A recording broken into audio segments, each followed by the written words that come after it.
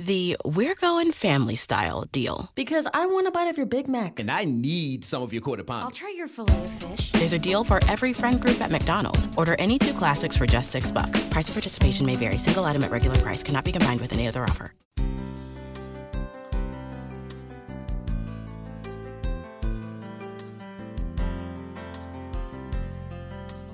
Welcome to Mission Evolution Radio Show with Gwilda Wiyaka, bringing together today's leading experts to uncover ever-deepening spiritual truths and the latest scientific developments in support of the evolution of humankind. For more information on Mission Evolution Radio with Gwilda Wiyaka, visit www.missionevolution.org. And now, here's the host of Mission Evolution, Miss Gwilda Wiyaka. Hello, dear friends, and welcome to Mission Evolution Radio Show, where we share innovative thoughts and explore deepening truth in support of the path to unity and enlightenment. I'm your host, Gwilda Wiyaka. This hour, we'll be looking at evolution of consciousness. It's fairly clear that the old ways are rapidly failing as we're confronted with the threat of global climate change, mass extinction of species, gross overpopulation, and unstable global political relations. It would appear our consciousness desperately needs to evolve beyond our current beliefs and tactics quickly, if we're to survive. Yet, evolution is a very complicated business. It requires totally rethinking our entire concept of what is and is not possible, as, quite frankly, from the current perspective, we're already out of time. We've created and continue to propagate a very monodimensional reality, one based on false history and group fear of a grim future. Dirac's equation, which is mathematically consistent, demonstrates that causality is located equal parts past and future, with the waves propagating towards the present. This multidimensional concept has some very interesting implications. It would imply that our reality originates from equal parts past and future and manifests in the present. How does widespread practice of history being rewritten by the winner of the latest war, combined with group victim mentality that the future is something set in stone, impact our present experience? Can we actually transform our world by embracing a more multidimensional concept of reality? Our guest this hour, Sean Kelly, is a professor of philosophy, cosmology, and consciousness at the California Institute of Integral Studies.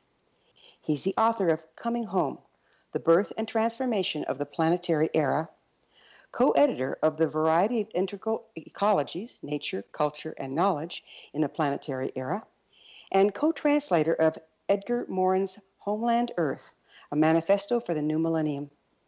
Sean's teaching and research are inspired by the conviction that many of us are being called to participate actively in the awakening of Gaia, our planet home, guided by the twin virtues of wisdom and compassion in service of the Earth community. His website, www.ciis.edu/PCC. Sean, thanks so much for joining us on Mission Evolution. My pleasure, Gwilda. We seem to be at a major crossroads as a species and a planet, and some people are convinced that we're doomed, while others anxiously await deliverance through what's being called singularity. Where do you stand on this one? Well, I stand alternately in great perplexity, wonderment, and fear. But no, in all seriousness, I try to stand in the middle space between seemingly irreconcilable opposites, because the indications, on the one hand, are undeniably grim. Not a week passes that a new report is issued, as you know, announcing ever more dire progress or regress, if we can say that more accurately, along environmental lines, political, social, economic, and so on. On the other hand, although it doesn't get quite as much coverage, there's so many exciting things happening in technology and renewable energy and social movements, communications, and so on, that there are grounds for hope. So I'm poised, like so many people, between being drawn by these glimmers and lures of hope for a better world, and on the other hand, very strong indications that it is too late. So that's sort of where I stand at the moment. But I guess I would say that I have come to accept that regardless of whatever indications we might get on either side, the situation is one of radical uncertainty. It's intrinsically impossible to predict which way it's going to go, and that's a very difficult place for us to be in. But I think it's the one that we're being called to be in, is to embrace radical uncertainty for the moment. Well, yeah, and from that place, we can possibly conjure a third option rather than being stuck in one polarity or the other. That's right. That's right, because the temptation, of course, is when faced with complexity, is to simplify, and that means running towards one alternative that seems to hold the promise of getting us out of that tension of opposites. Mm-hmm. Mm-hmm. What exactly is singularity? Well, the idea of singularity, I mean, it comes out of astrophysics. It comes out of cosmological physics, mathematical cosmology to begin with, and refers on the one hand to the nature of black holes, and also to the initial conditions of the universe as far as we can determine it. If you start with the empirical fact of cosmological expansion, which we get from observing redshift of stars and so on, if you run that backwards in time, you get to a point where all of the matter energy of the universe would have been concentrated in an infinitely dense point, which is described mathematically as a singularity. So that's also, those are the same conditions that hold at the center of black holes. So that's where the idea comes from, but it was adopted by Kurzweil, Ray Kurzweil, and others to describe a kind of strange attractor or lure toward which our contemporary technological society in particular is being inexorably drawn. And this is based on the observation of the convergence of several factors, but particularly communications technology, computer technology on the one hand, developments in nanotechnology and genetic engineering on the other. And all of these are experiencing a kind of exponential growth, which if you project it forward in this case, instead of projecting it backward as in the cosmological singularity, if you project these exponential curves forward in time, you get to a point, literally a point where they converge. And okay. So it's like you meet yourself. We start moving so fast, we meet ourselves coming and going, and you end up back in one.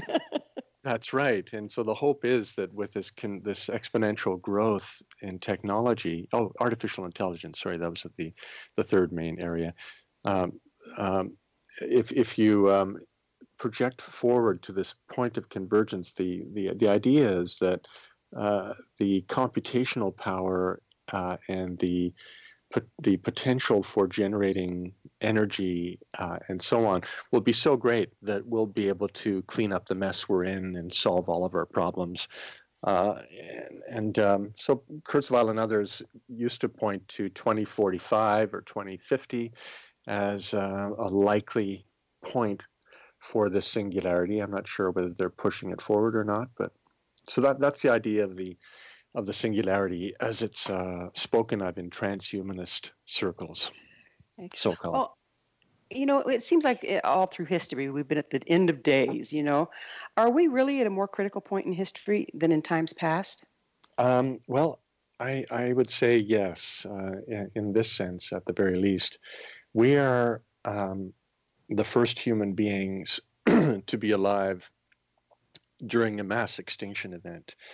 So the mass extinction of species that is quickly accelerating in our time is the sixth mass extinction that the planet has seen. And the last one that happened 65 million years ago. So that was, at least 60 some million years before the first humanoids were around on the planet. So this is at least that we know. Well, that we know of, yeah. I mean, the Yeah. consensus view. Yeah, I mean, this would be an interesting discussion some other time. Maybe we could have. We can go down that rabbit hole later, right? That's right. Yeah. But we would appear to be the first Homo sapiens sapiens, at least. Maybe there were other humans before, but some other kind of humans that we don't really have any fossil evidence for. But we are the first Homo sapiens sapiens to ever experience a mass extinction event. So that's unparalleled in that sense. There's so many other indications that we are in a time that has never been witnessed before. Although, it's conceivable, and I think it's probably the case, that past cultures intuited this kind of time with their idea of end times, whether it was Christian or Viking or Hindu. They all you find a conception of an end of an evolutionary cycle in all of the great traditions, but we are actually in one right now. Yeah, and all those prophecies pretty much point to now. I mean, comparative mythology alone indicates that something's going on.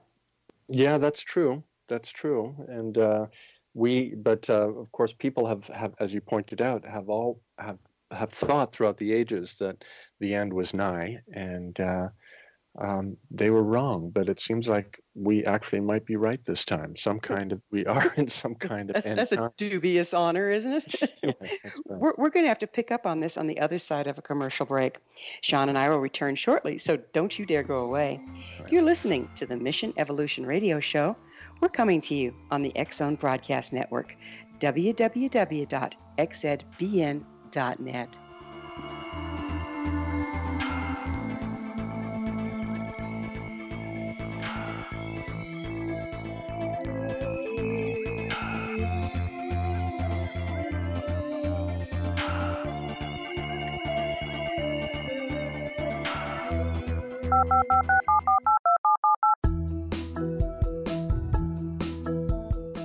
Did you know that when you're on the road with limited data or Wi-Fi, you can still listen to the X-Zone Radio Show with Rob McConnell, The Science of Magic with Gwilda Wiyaka, X-1, Dimension X, Space Patrol, and every minute of the X-Zone Broadcast Network by calling 213-401-0080, courtesy of Audio Now. No smartphone, app, or internet needed. It saves your data plan, and it's free if you have unlimited minutes. Call 213-401-0080 to listen on any phone, anytime, anywhere. Remember 213-401-0080 for the best of the paranormal, parapsychology, and sci-fi radio programming anywhere, 24/7, 365.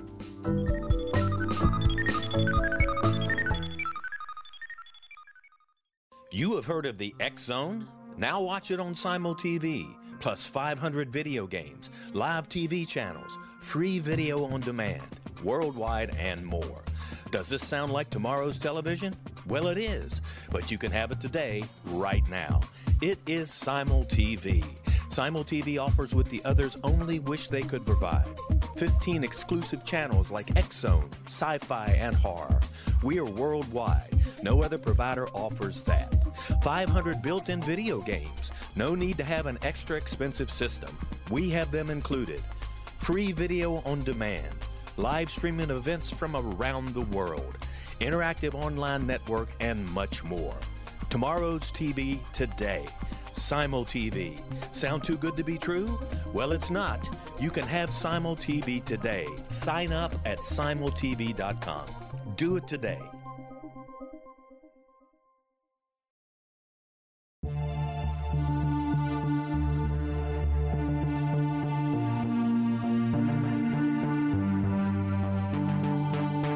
We live in rapidly shifting times of extreme volatility and uncertainty. Such profound change brings a unique opportunity for the evolution of consciousness. I'm Gwilda Wiyaka, host of Mission Evolution Radio Show, a program that explores the latest scientific developments and deepening spiritual truths supporting human evolution. Join me on xzbn.net, where I interview leading experts in science, physics, medicine, spirituality, and more. By applying divergent viewpoints to leading-edge topics, we uncover expansive and evolutionary truth to assist you on your path to enlightenment. More information and past episodes are available at missionevolution.org.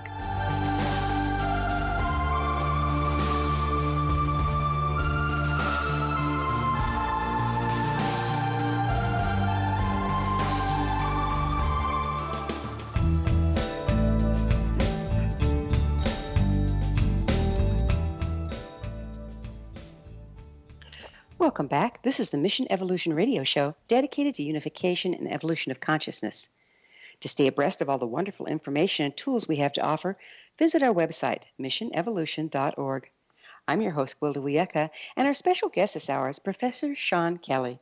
His website, www.ciis.edu/PCC. Sean, what do you think brought us to this place where we're, even though throughout history we've looked at, it's the end, is going to be the end, but looking out there, we have a lot of evidence. Instead of something that's just going to show up overnight, we have a lot of evidence of moving towards a very critical point. What brought us to this, do you think? Wow, what a great question. Well, when I think about this question, I can approach it from two opposite directions. In a sense, what has been pushing the process from behind, and on the other hand, what's been luring it forward from either above or from forward. Now, in terms of what's been pushing it from behind, I think the closest to us in time, we could point to Western industrial growth society. So, and that has been largely fueled by capitalism and by the fossil fuel industry. So we could go deeper psychologically and say it's been fueled by greed and lust for power and so on. The forces of empire. Of course, the forces of empire go all the way back to the beginning of the historical period, with the Babylonians, the Assyrians, the Romans, the Greeks, and then all the European empires. But it was not until about 500 years ago that the Western empires managed to exert their influence literally around the whole globe. So that initiated a radically new era in human history that I call the Planetary Era. More or less corresponds to the modern period. Now, once the Planetary era is established and it becomes industrialized, then you get what many people call the Great Acceleration eventually, but particularly in the middle of the 20th century, leading to population explosion and these exponentially accelerating developments in technology and industry. If you combine that with a finite planet, and just imagine all of these exponential growth lines happening within a finite sphere, which is our planet home, then you come to inevitable chaos and catastrophe. So that's an image of what's driving it from behind. But we could also ask, is there some purpose behind it all? Is there some evolutionary telos or lure that is pulling it forward? And I believe that there is. And we could describe that as the planet itself, or Gaia herself, trying to awaken as a new kind of individual. So a planetary awakening, or Gaia rising, as I call it.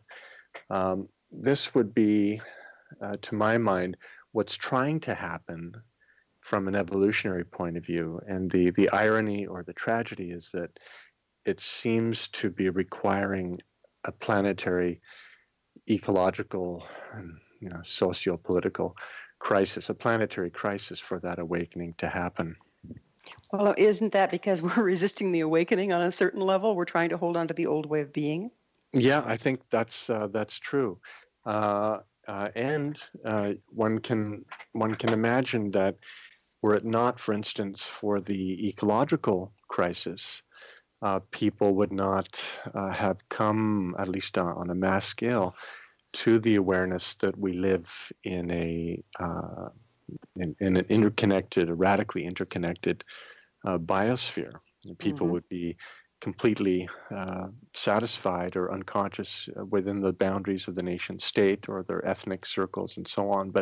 And we are, of course, many humans continue to live that way, but there is a countervailing pressure that is calling people to recognize our radical interdependence. Or that matter, trapped in our own little minds. Exactly. Yeah. And yeah, or a fragment of our own little minds even. Exactly. Exactly.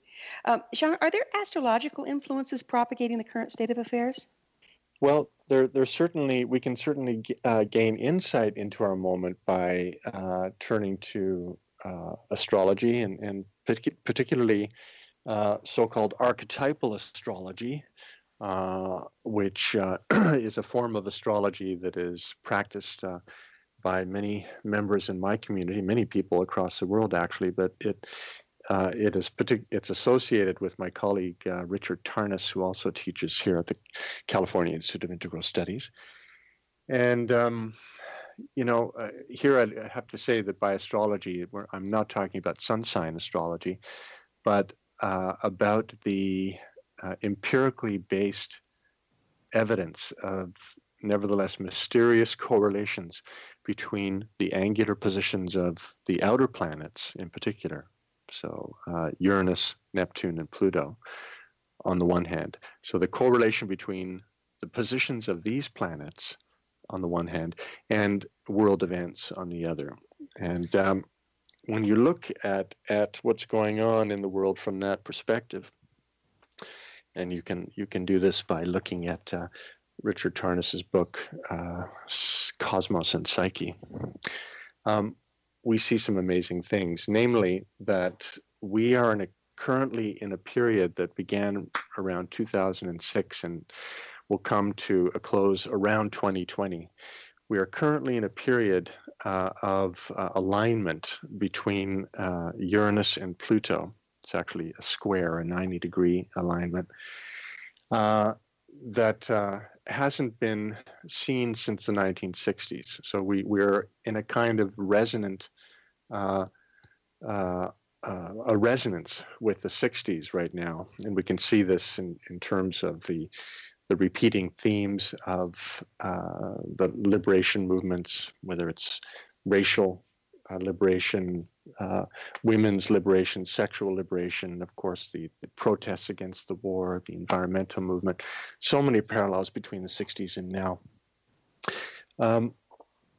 So this is one thing that we can see, is this archetypal configuration symbolized by the planets Uranus and Pluto. Now, of course, one has to know something about what the meaning of these planets are to get a sense of that. Right. But it's interesting that it does have such an influence and that we're able to track it.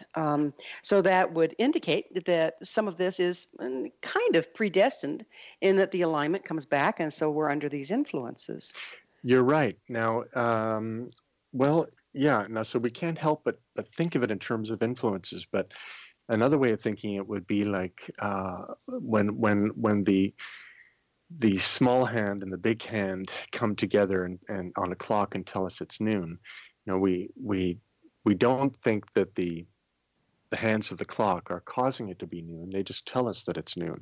And similarly, we can look at these planetary alignments and get an indication of what the psycho-spiritual, or we could say archetypal landscape of the moment is, without necessarily thinking that the planets are causing it to happen. But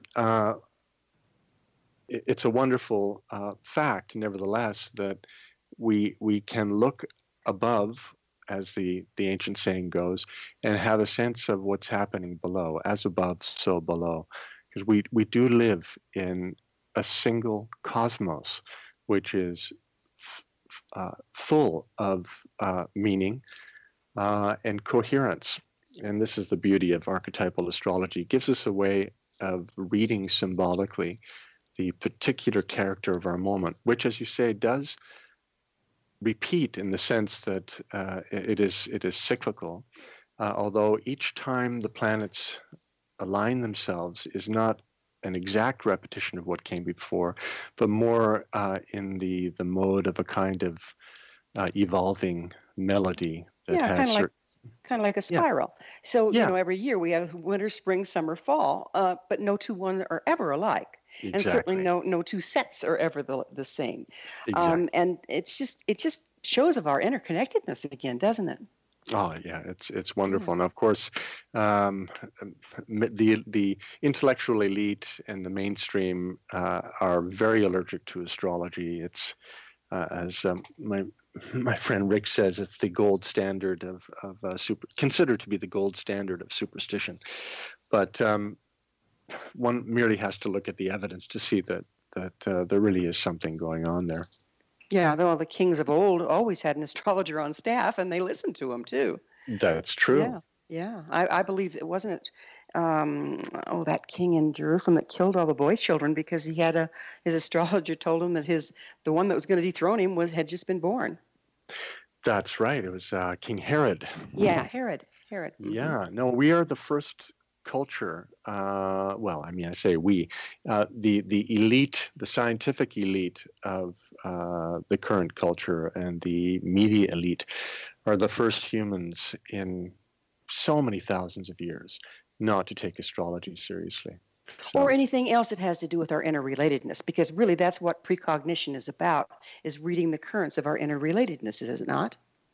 I would say so. I like that way of looking at it. We are fundamentally interdependent, interrelated, not only on gross levels, but on increasingly subtle levels.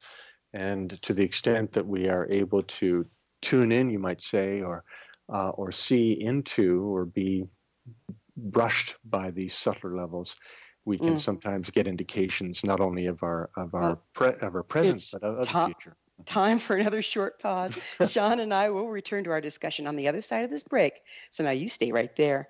This is Mission Evolution Radio Show. We're coming to you on the X-Zone Broadcast Network, www.xzbn.net.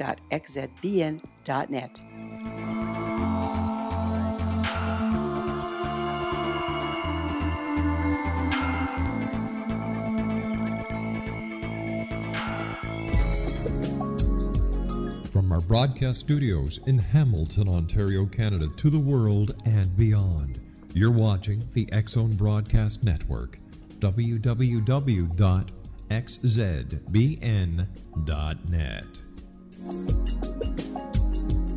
AVS Media Den. You have heard of the X-Zone? Now watch it on Simul TV, plus 500 video games, live TV channels, free video on demand, worldwide, and more.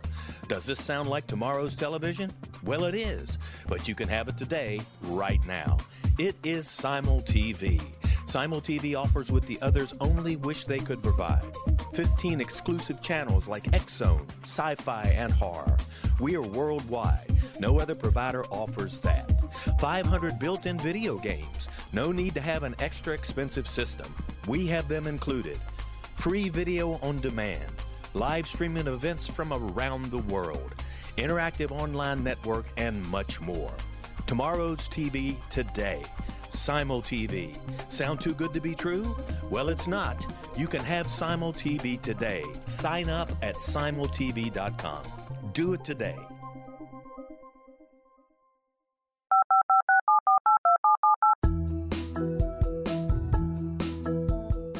Did you know that when you're on the road with limited data or Wi-Fi, you can still listen to the X-Zone Radio Show with Rob McConnell, The Science of Magic with Gwilda Wiyaka, X-1, Dimension X, Space Patrol, and every minute of the X-Zone Broadcast Network by calling 213-401-0080, courtesy of Audio Now. No smartphone, app, or internet needed. It saves your data plan and it's free if you have unlimited minutes. Call 213-401-0080 to listen on any phone, anytime, anywhere. Remember 213-401-0080 for the best of the paranormal, parapsychology, and sci-fi radio programming anywhere, 24/7, 365.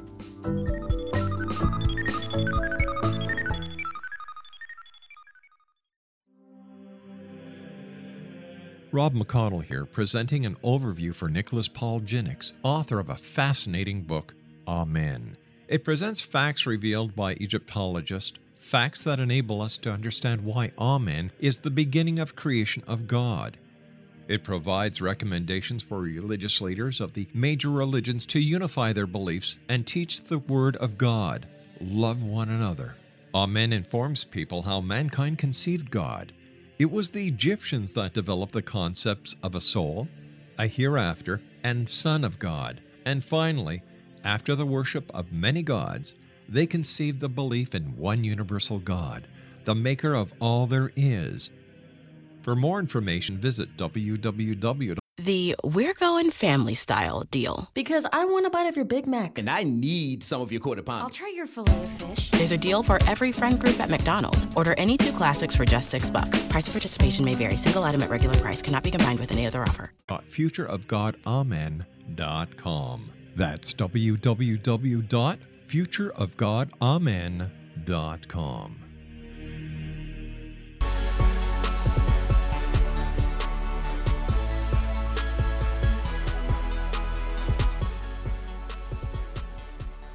Welcome back. This is Mission Evolution Radio Show, bringing leading-edge information supporting the path to enlightenment. Don't miss all the wonderful things we have to offer on our website, missionevolution.org. I'm your host, Gwilda Wiyaka, and we're speaking with Professor Sean Kelly. His website, www.ciis.edu/PCC. Sean, let's change gears a little bit. Do we create our reality? Let's go into that a little. Well, I would have to say yes and no. And certainly we know from psychological research, scientific research on perception and so on that we create our reality in the sense that all perception is translation, you might say. For instance, there is no direct perception without interpretation, and that happens right from the very first contact of photons with the retina, for example. So yes, we create our reality. At the same time, there is reality that is not reducible to certainly my own mind and brain, as much as I have moments where I would like to think that I'm capable of including the whole world that way. But no, the reality, we could say, is that which resists me. So reality is the factor that resists being reduced to my own interpretation. So they're both true. There is more than any individual perceiver, interpreter, and that more is always received and interpreted by an individual. So it's both. So then if we're looking for third options, once again, the more of us that are perceiving and have different perceptions, the larger of the whole we get. Yeah, I would say that, we could imagine we can imagine a growing number of individual perceivers and interpreters, which presumably could reveal more of reality. But that'll be true, even more true, to the extent that these individual perceivers, interpreters will be in a living dialogue with each other, where they can compare their perception and interpretations and start to resonate with each other in a kind of entrainment. Just imagine, but a conscious resonance. I mean, there's the resonance of a crowd, which we don't really want. That can lead to violence and unconsciousness and so on. But there's a different kind of resonance where people actually open themselves to the other, become vulnerable, and try to see the other without reducing them to their own projection. So that's a different kind of relationship. And when resonance happens through that kind of relationship, I do believe that more of reality reveals itself. And as more of reality reveals itself, do more options then show up? I believe so. Yes, and could be the key to tomorrow, huh? Exactly. Yeah, options that we can't even imagine, because the reality is always more than we can imagine, and that's what we have to remember. Does the present indeed manifest from both the past as in the future, as Dirik's formula indicates? Well, I can only speak from my own experience. I know that philosophers are divided on this matter. Some people are vehement in their belief that the future does not exist. That there are potentials, there are possibilities that exist, but the actual future does not exist. Only the present exists, and the past, in a sense, exists. Then there are others that believe that no. From a fundamental point of view, all moments, past and future, exist in the form of an eternal present. So, in my own experience, I've definitely had what some people call experience of the fourth time, where past, what we normally think of as past and future, do seem to exist in a kind of living eternal present. So that's I have experienced that again and again, and so I'm convinced from that point of view that in some sense, what we normally call the future already exists.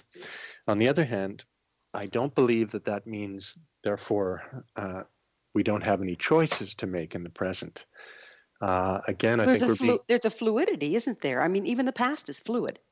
Because shamanic healing alone goes into the past and makes frequency corrections on an individual so that they can rewrite their future.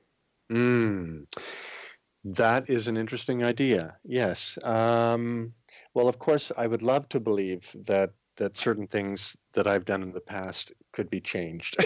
Don't we all, right? Yeah. Yeah.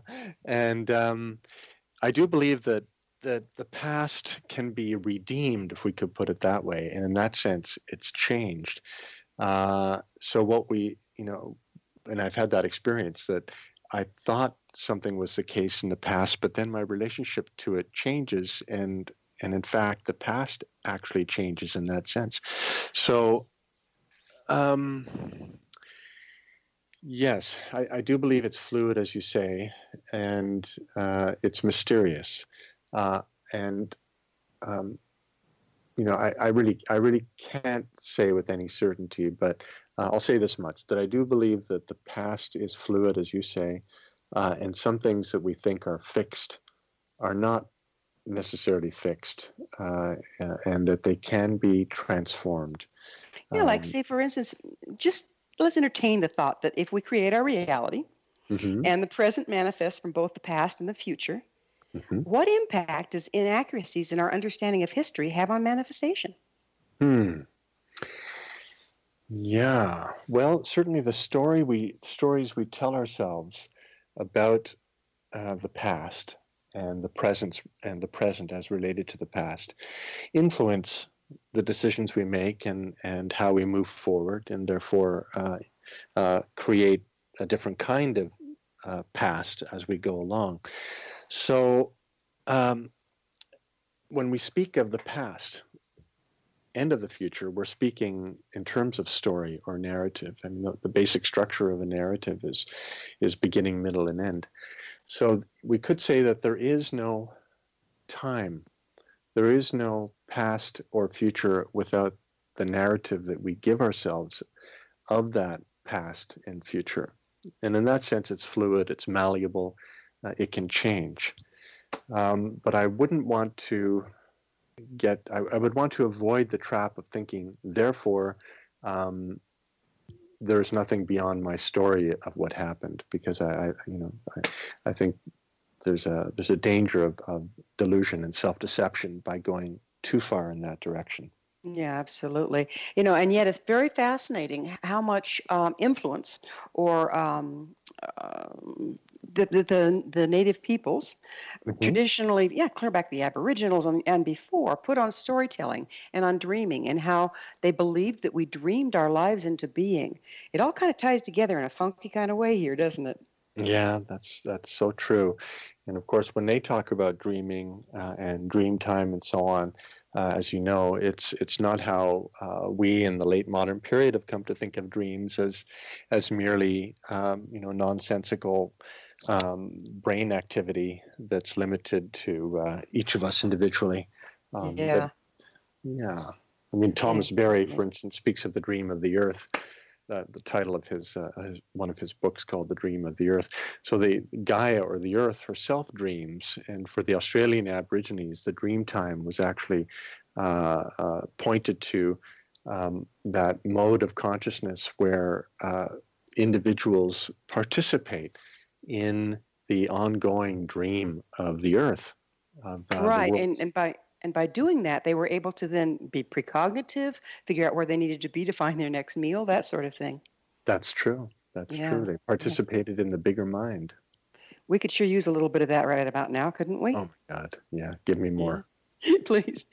We have a couple minutes left in this segment. You speak of the fundamental pattern of world history. What is that exactly? Yes.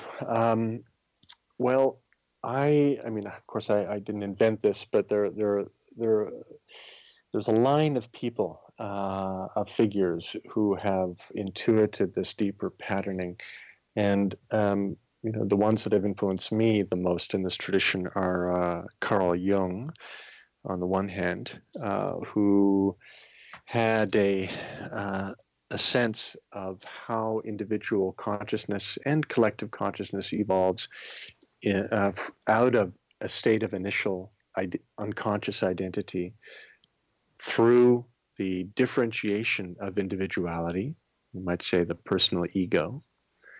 And so that would be the second moment. And then the third moment that is luring the whole process, he spoke of in terms of the self, with the capital S, we would say in English, or the more compendious personality, the wholeness of consciousness, which is the goal towards which individual and collective life is striving. So the deeper pattern one, we could say, has three phases. Initial identity, which is also a kind of unconscious participation in the wider matrix. Second moment is the differentiation of individual consciousness, of particularity out of that matrix. And then the third moment is the more conscious, self-reflexive, dialectical relationship between the individual and the collective, between the ego mind and the creative matrix. So kind of like entering that larger dream we were talking about. Exactly, but in a lucid way. So it'd be like so the goal would be, in a sense, to lucid dream, you might say. Well, we're going to have to pick up on lucid dreaming on the other side of a commercial break. Sean and I will be back shortly, so don't leave us now.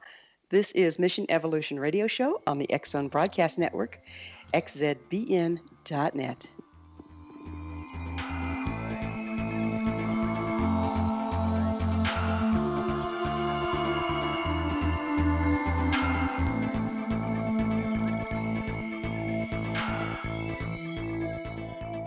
You have heard of the X Zone?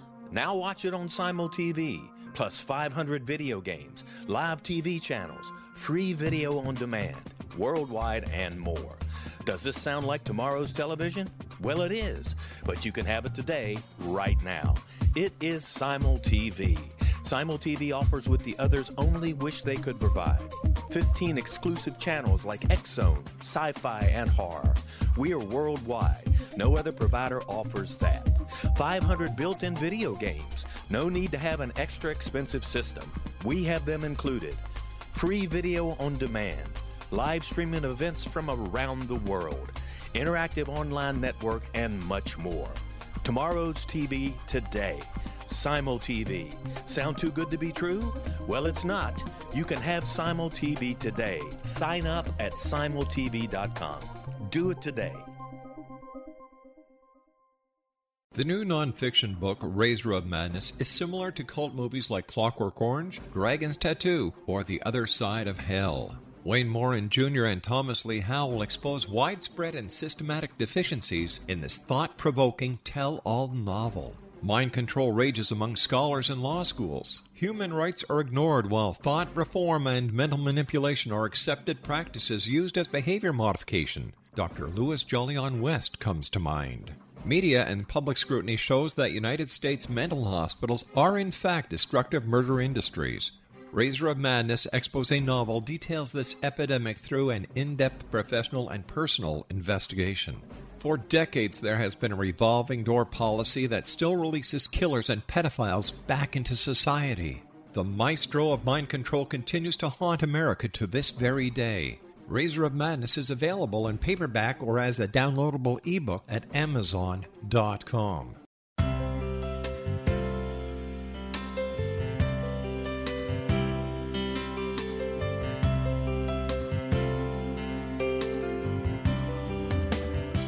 The concept of a new age has been around since the late 19th century, yet much of its original meaning has been lost.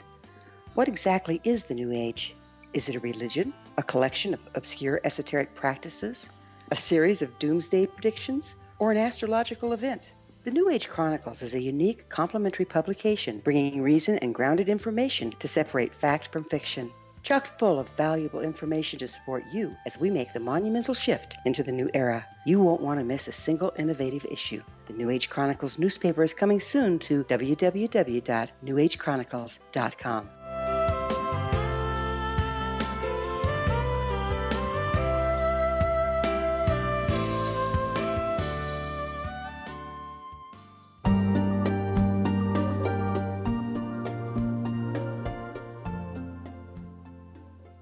Welcome back. This is the Mission Evolution Radio Show, bringing together gifted people of service to the world.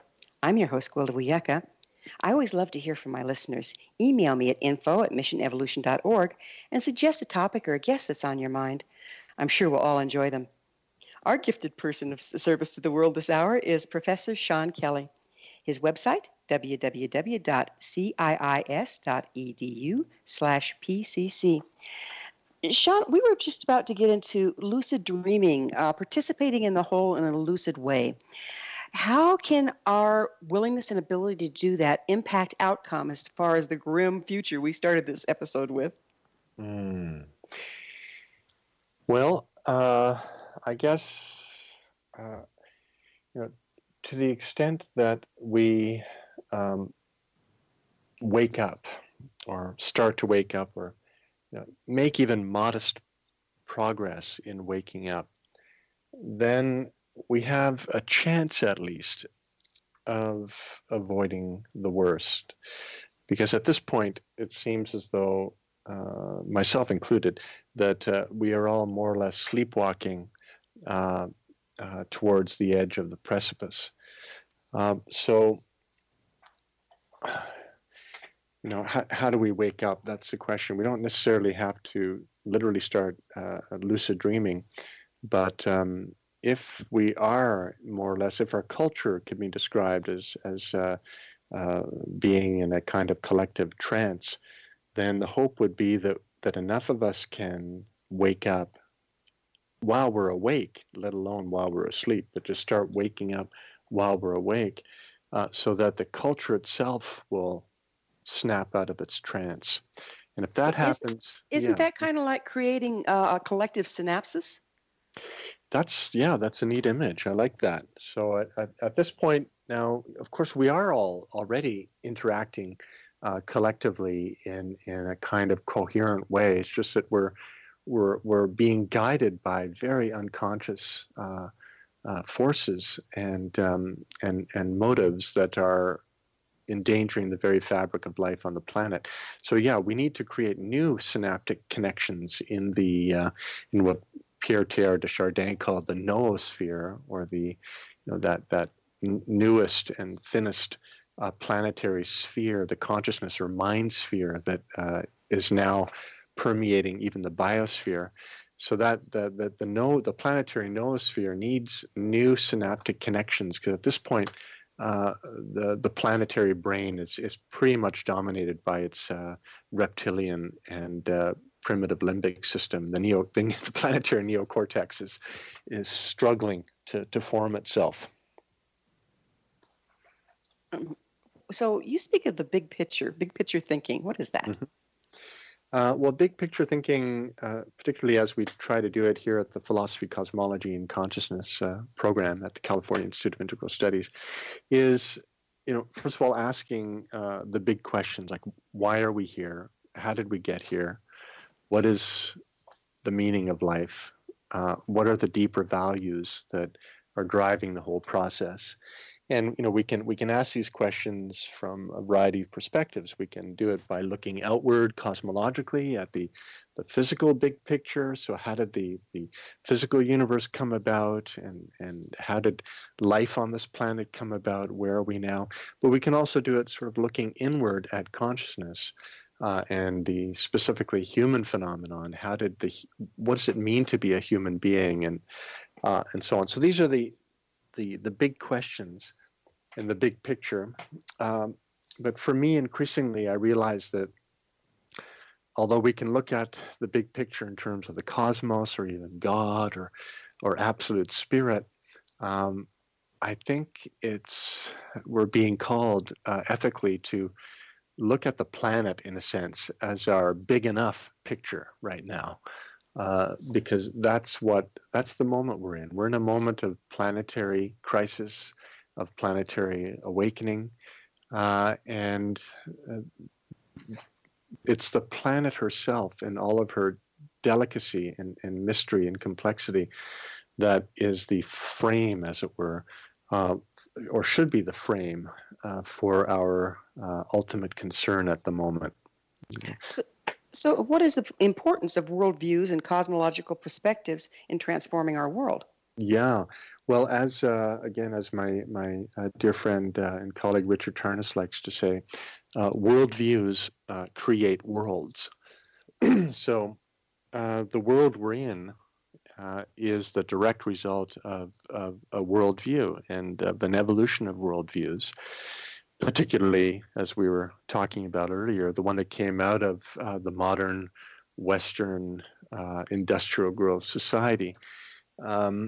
So if we stay unconscious of worldviews, then that means we are creating a world without even knowing we're doing it. And as some of us know, actually, as many of us know, I shouldn't say some of us, many of us know on the planet that we have created and are continuing to create a world that is suicidal, that is unraveling the very fabric of its own life.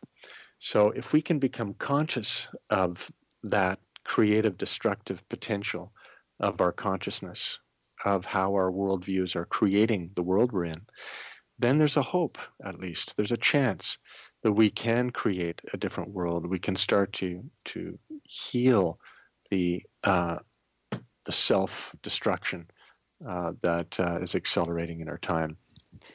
Is a sustainable planetary culture even possible at this time? There are moments when I say no, because it just seems impossible. But I do believe it's possible. I wonder if there's this wonderful quote by my mentor and friend Edgar Morin, this French philosopher, that really speaks to this question. I wonder, is there time to read it? Do you think it's a little? We have about 3 minutes left. Okay, well here it is. I just found it here. So he begins with a line from Heraclitus, the ancient Greek philosopher, who said, "Without hope, you will not find the unhoped for." That's Heraclitus. It's a bit paradoxical. Mm-hmm. This is what Morin says. "I often cite this magnificent phrase. I find it more relevant than ever, and it comes to me every time I lose hope. We find an echo of it when Mark Twain said, 'They did not know that it was impossible, and so they did it.' I believe profoundly that one must hope for the unhoped for, or at least hope for the improbable. How often, in times of war and of peace, in the lives of individuals and societies, has the probable not been realized, while the improbable has come to pass? Today, with the economy become insane, with the degradation of the biosphere, the multiplication of arms of mass destruction, and ethno-religious convulsions, the probable is that the mad course our planet is following will lead to a chain reaction of catastrophes. Should we then conclude that there is no hope? The probable is not the certain, and in my weakness, I strive for the improbable." That's very beautiful. Good answer to that question, sir. Yeah. So it's like you're saying hope equals vision, and vision affects the future. That's right. It's it's not a kind of blind hope saying that regardless of the evidence, I'm convinced that we're going to be saved. No, it's what Joanna Macy calls, another luminary that friend and mentor and great inspiration to our world. She calls active hope. So an active hope is a position of the heart mind where knowing full well the improbability and the risks at stake, we nevertheless assert with our will what we choose to affirm as right and true and good. And in this case, it's the truth of life, the goodness of life, of our radical interdependence, the beauty of life and of love. And we choose to fight for that, regardless of all evidence to the contrary, that the battle is already lost. So you're saying there's two types of hope. One is active, and the other one is kind of like a victim stance. Oh, I hope it works out. Exactly. Yeah. Exactly. Yeah. How profound is that? How profound is that? Well, we're just about out of time, but we're kind of back where we started. Can we turn this thing around and create our own deliverance? We can choose to walk forward with arms linked, arm in arm, and creating, at least we'll create that kind of future where we will be together in solidarity with open hearts, ready to face whatever this mysterious world has to offer. We can at least do that. And then you're creating that group mind that has more options than what we now see. Exactly. How fun is that? Sean, as always, time has flown, and unfortunately now we're out of it. Thank you so, so much for coming on the show and sharing your knowledge. Oh, it's been my pleasure, Gwilda. I look forward to doing it again sometime. I hope so, yes.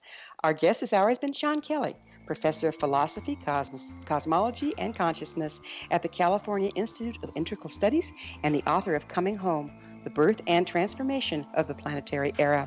His website is www.ciis.edu/PCC. Remember to join our email family to stay abreast of all the exciting new things we have coming up at missionevolution.org. This has been Mission Evolution Radio Show with Gwilda Wiyaka on the X Zone Broadcast Network, www.xzbn.net. Join us next time as the mission continues, bringing information, resources, and support to an evolving world.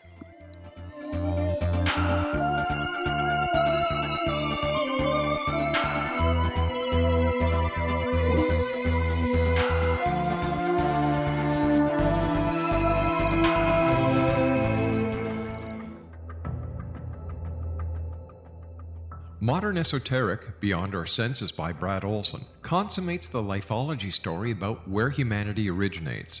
It is the lost continents, the primitive wisdom, the mythos of creation, and the rethinking of ancient history as we are taught in academia.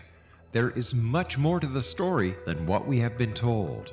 As this is the first book in the Esoteric series, Modern Esoteric starts at the beginning of time and accelerates up to this modern age.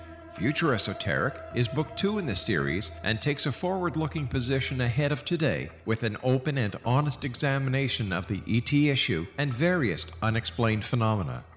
To discover the writings of author Brad Olson, visit www.bradolson.com. That's www.bradolson.com.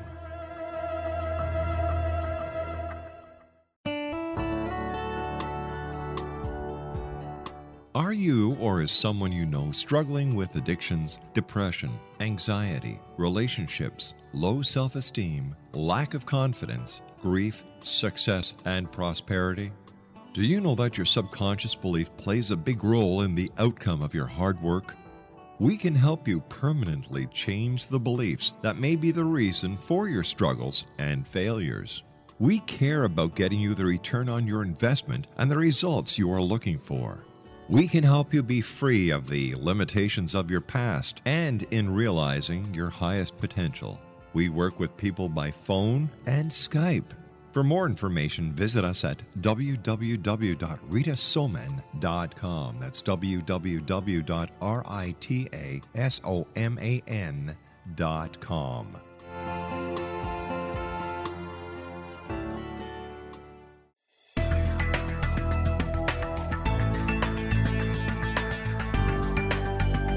Do you think you have energy problems in your home? Do you feel better when you're away than when you're home? Joey Korn is a global leader in the world of dowsing who specializes in personal energy clearing and space clearing. He can help you create an ideal energy environment in your home no matter where you live in the world. Learn about his remote spiritual house cleaning services and much more at www.dowsers.com. You can get Joey's book, Dowsing, A Path to Enlightenment, as well as other dowsing books and tools, Kabbalah books, and Walter Russell books. Joey's work is really amazing. Go to dowsers.com right now. That's DOWSERS.com or call 1-877-DOWSING. That's 1-877-369-7464.